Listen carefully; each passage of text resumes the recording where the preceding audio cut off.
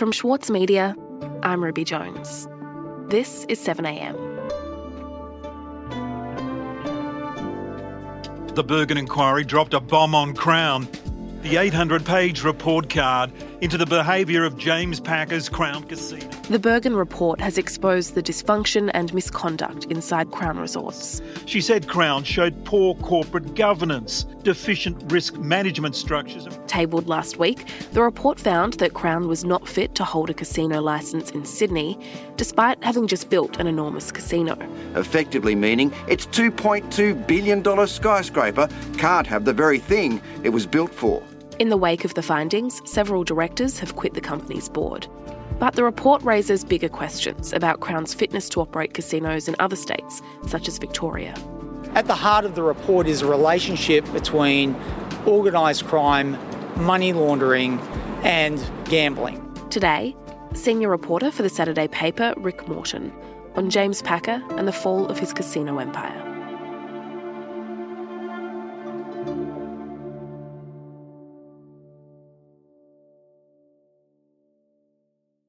Rick, this is a big story that touches on so many things: power, politics, money, organised crime. But tell me where it begins. It starts, as so many things often do in Sydney, with a lunch in February 2012 with the billionaire James Packer and the then Premier of New South Wales, Barry O'Farrell. And the meeting was brokered by and held in the home of the powerful radio shock jock Alan Jones. And the trio had met to discuss Packer's vision for this kind of behemoth tower and casino and resort complex that he wanted to build on what was then the harbourfront wasteland at Barangaroo near Darling Harbour. And this was huge because Sydney has only ever had one casino in recent memory, and that was Star City, which is now owned by Echo Entertainment. And, you know, that debate had been raging about whether Sydney needed a second or whether one was enough. And Packer was bold enough to come in and say, no, we do, and I want to run it. But not just any old casino. He wanted to run the Bee's Knees Casino, a 6-star hotel and resort with gaming floors that were restricted to what, you know, in the Asian market they call them the whales, the high rollers, people with fabulous net wealth who love to gamble big money, and they pay big money up front to these junket operators to come in all around the world to lavish them essentially with these big trips. And that's what James Packer wanted to corner in Australia. You know, he was quite accustomed to getting what he wanted, certainly professionally, if not personally. The only kind of sticking point at this point was that it's a huge development, and ordinarily it's on public land, and ordinarily there are lots of regulatory hurdles that Packer would have to overcome. But that usually wasn't an issue for him. Okay, so tell me about that. How did James Packer get this casino built? So this part's really interesting to me. So like days after that first meeting at Alan Jones's home, which is weird, the concept plans for the 6-star 350-room hotel and the gaming rooms at Barangaroo are released to the media. Billionaire businessman James Packer has spoken to Nine News about his plans for a lavish skyscraper hotel and casino that will transform Sydney Harbour. And he's been kind of pumping the media, particularly the Daily Telegraph, for years to just kind of massage the way. Casino king James Packer has placed all his chips on the winning design for his new Barangaroo hotel and casino, and it is arguably spectacular. Some are even predicting that it'll join the Bridge and the Opera House as iconic Sydney landmarks. And then later in August, just a few months down the track, he meets with Barry O'Farrell, the Premier, again. And the Premier tells him that there's this new process in New South Wales. It's called an unsolicited proposal process for big infrastructure developments that can be fast-tracked. And O'Farrell actually says to Packer and to Crown, use this process for the Barangaroo project. The Premier has strongly backed a proposal by James Packer to build a casino at the Barangaroo development on Sydney Harbour. If approved, the high-rise hotel complex would be built on land originally intended for open space. Now, this is important. 1 week after that meeting, the New South Wales government updates the actual unsolicited proposal process to completely remove the requirement for an independent evaluation as to whether the project should go to a public tender. So that was previously a requirement. 1 week after O'Farrell meets with Packer, it's gone. And that was massive. I mean, that essentially paved the way. That made it a fait accompli for Packer. I think this development could add life to Barangaroo, not only a world-class hotel, but extra jobs and a boost to tourism. So you could say, I suppose, that the Barangaroo project got pretty benevolent treatment throughout the planning process. But where did things start to go wrong, Rick? Just 3 months after it wins the casino licence, Four Corners broke this massive story alleging that Crown's casinos in Macau were being used by crime syndicates to launder drug money and proceeds of crime. Crown had developed a business model based on luring rich Chinese, known as VIP high rollers, to its casinos. But it was a risky business in a country where gambling and promoting gambling are illegal. And then in 2019, just 5 years later, we have even more pressing allegations that emerged in the Fairfax papers and on the ABC that Crown's casinos in Melbourne and Perth were being used to launder money. An investigation into Crown Casinos has revealed the company, which is part owned by James Packer, did business with tour operators linked to Asian organised crime in an effort to bring Chinese high rollers to Australia. And that is what eventually led to this inquiry into Crown and whether the company was fit to operate a casino in Sydney. Anti-gambling activists say they're impressed by a move from the New South Wales government to launch a powerful inquiry into Crown Casino. The New South Wales inquiry will have powers similar to those of a royal commission. The announcement means there are now 3 separate government investigations into Crown across the country. And finally, last week, 9 years after that initial meeting in Alan Jones's house, the inquiry led by former Supreme Court Justice Patricia Bergen issued its findings, and they were explosive. Okay, so what were the findings, Rick? So Patricia Bergen does not hold anything back, and she's forensic, and she essentially says that Crown Resorts, as it currently is constituted and with its current crop of board directors, is not fit to hold a casino licence anywhere in New South Wales. It's not her decision to revoke that licence, but now with these massive recommendations and the weight of all the evidence behind them, the independent regulator in New South Wales will almost certainly reject the licence or suspend it permanently unless there are major changes at Crown.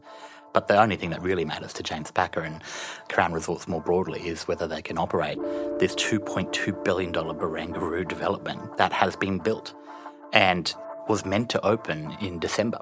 Everything's ready. They've had retail in there that's been operating for a while now, but the gaming rooms, these VIP, extremely lavish rooms, are completely set up with the gaming tables, the chips, everything's there, and they can't open. We'll be back in a moment.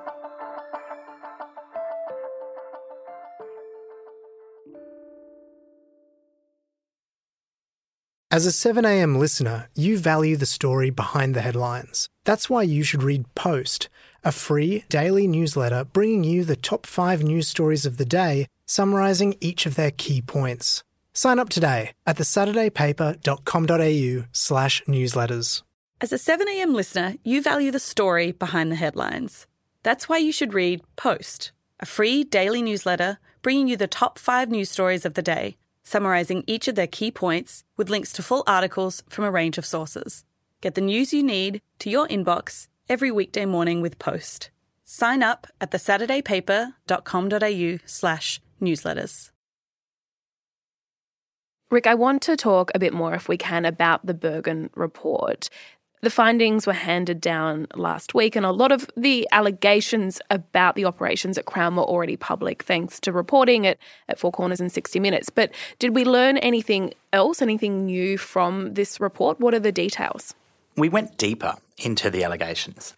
I mean, casinos around the world are known as essentially the perfect vehicle for money laundering because they are quasi-banks.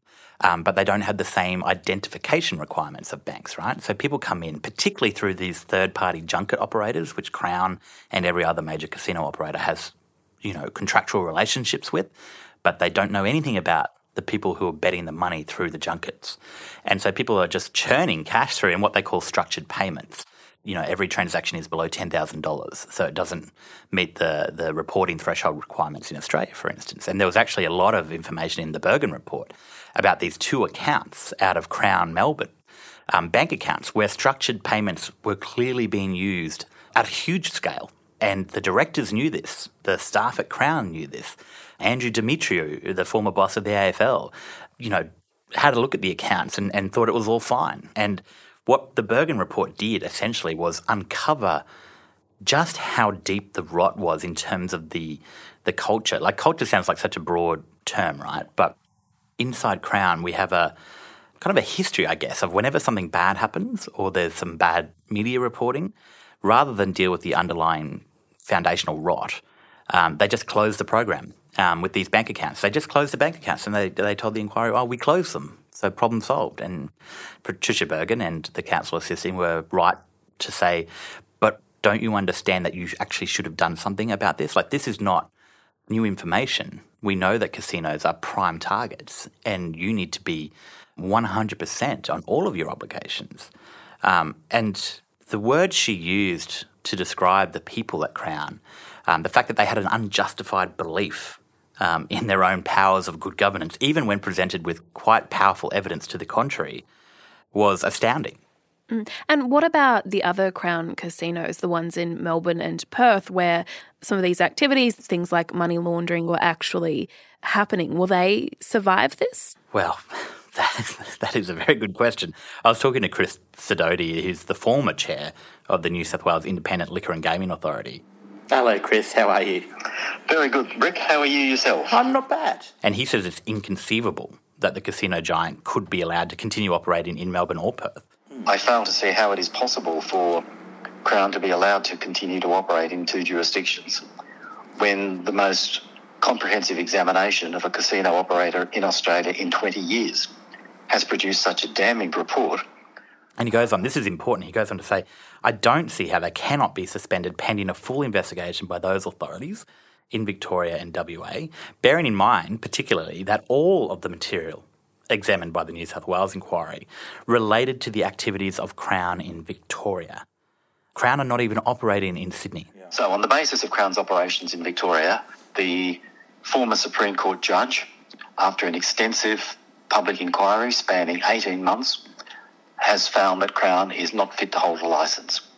Now, that has clear and immediate implications for the Victorian regulator. They're huge ventures, these casinos, and they bring in huge amounts of revenue for both state governments in WA and Victoria. You know, Crown, Melbourne in particular, is the largest private employer in the state, 16,500 staff. And I had a chat to independent federal MP Andrew Wilkie, and he said that the report shows very clearly that Crown is unfit to operate anywhere in the country and, in fact, is an indictment on the authorities, particularly in Victoria. You know, they've got the politicians covering their back, and they've got regulators like the VCGLR virtually in their back pocket. He has written personally to Victoria Police at least 5 times since 2017 with allegations of money laundering. I've been making complaints far and wide, and particularly to the VCGLR and others for 4 years. And I met with the VCGLR in Melbourne on a number of occasions. They'd just fob me off. I've called twice now for a Royal Commission at the national level to look into the casino industry, and both times I've been voted down by the LNP government and the Labor opposition. So already before this report had come out, Daniel Andrews, the Premier, and the government had brought forward the 5-yearly review of Crown's licence in Melbourne. And so that review was going to be happening anyway this year in 2021, but it's going to be done by Victoria's Commission for Liquor and Gaming Regulation. And they've been shown quite universally now to be a fairly toothless tiger or completely unwilling to act on allegations that were very serious and that have now been brought to light, I should say, in a 18-month shocking investigation by Patricia Bergen. Rick, this current situation feels like a world away from that lunch back in 2012 when James Packer was at the peak of his powers and he was manoeuvring to grow his empire. So what does this mean for him, for James Packer? Packer, in many ways, is a bit of a tragic figure, I think. I mean, well before this happened, before the report was released, he had to step back from Crown. He's, had to sell off a chunk of the family empire to his sister. I think it was $1 billion worth from CPH because she wanted her share. And his reputation is damaged. And what about Crown? What happens now for Crown casinos? We've already seen just a flurry of resignations from the board, which is a start. The facts are this. I mean, while the central finding of the Bergen report is that they are not suitable to hold a licence, it doesn't mean that they will never be suitable to hold a licence. That essentially lies entirely now with the independent regulator, in New South Wales. And according to the former Victorian Minister for Gaming, Tony Robertson, what the report shows more than anything else, I think, is that the way in which the different states have been regulating casinos is not fit for purpose any longer. And I think that's definitely true, and especially in New South Wales, where there's been an erosion of the powers of this independent body over 2 decades now, bit by bit, block by block, and they've built a system that is almost pathologically unable to bring powerful casino operators to heel.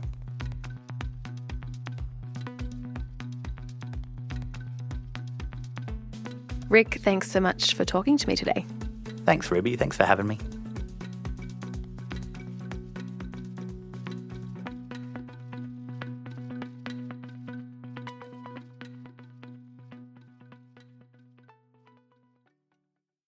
For Sloane Crosley, writing about the loss of a friend may not have provided catharsis, but it did allow for the possibility of a better ending. Like, you have this amazing meal that's this friendship, and then you have a really, really, really, really bad dessert with shards of glass in it. And then, like, the book is like, those little chunks of chocolate that come with the bill. I'm Michael Williams. Join me for this week's episode of Read This as I talk to Sloane Crosley about her latest, Grief is for People. Listen wherever you get your podcasts.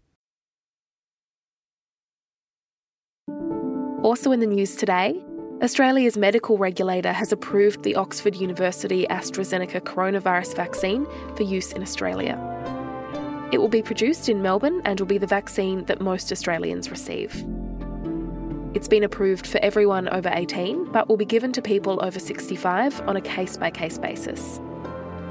And the Prime Minister, Scott Morrison, has announced 2 new processes aimed at better supporting women working in politics. The announcement came after former Liberal staffer Brittany Higgins went public with allegations a male colleague raped her in the office of then Defence Industry Minister Linda Reynolds in 2019. I'm Ruby Jones. This is 7am. See you tomorrow.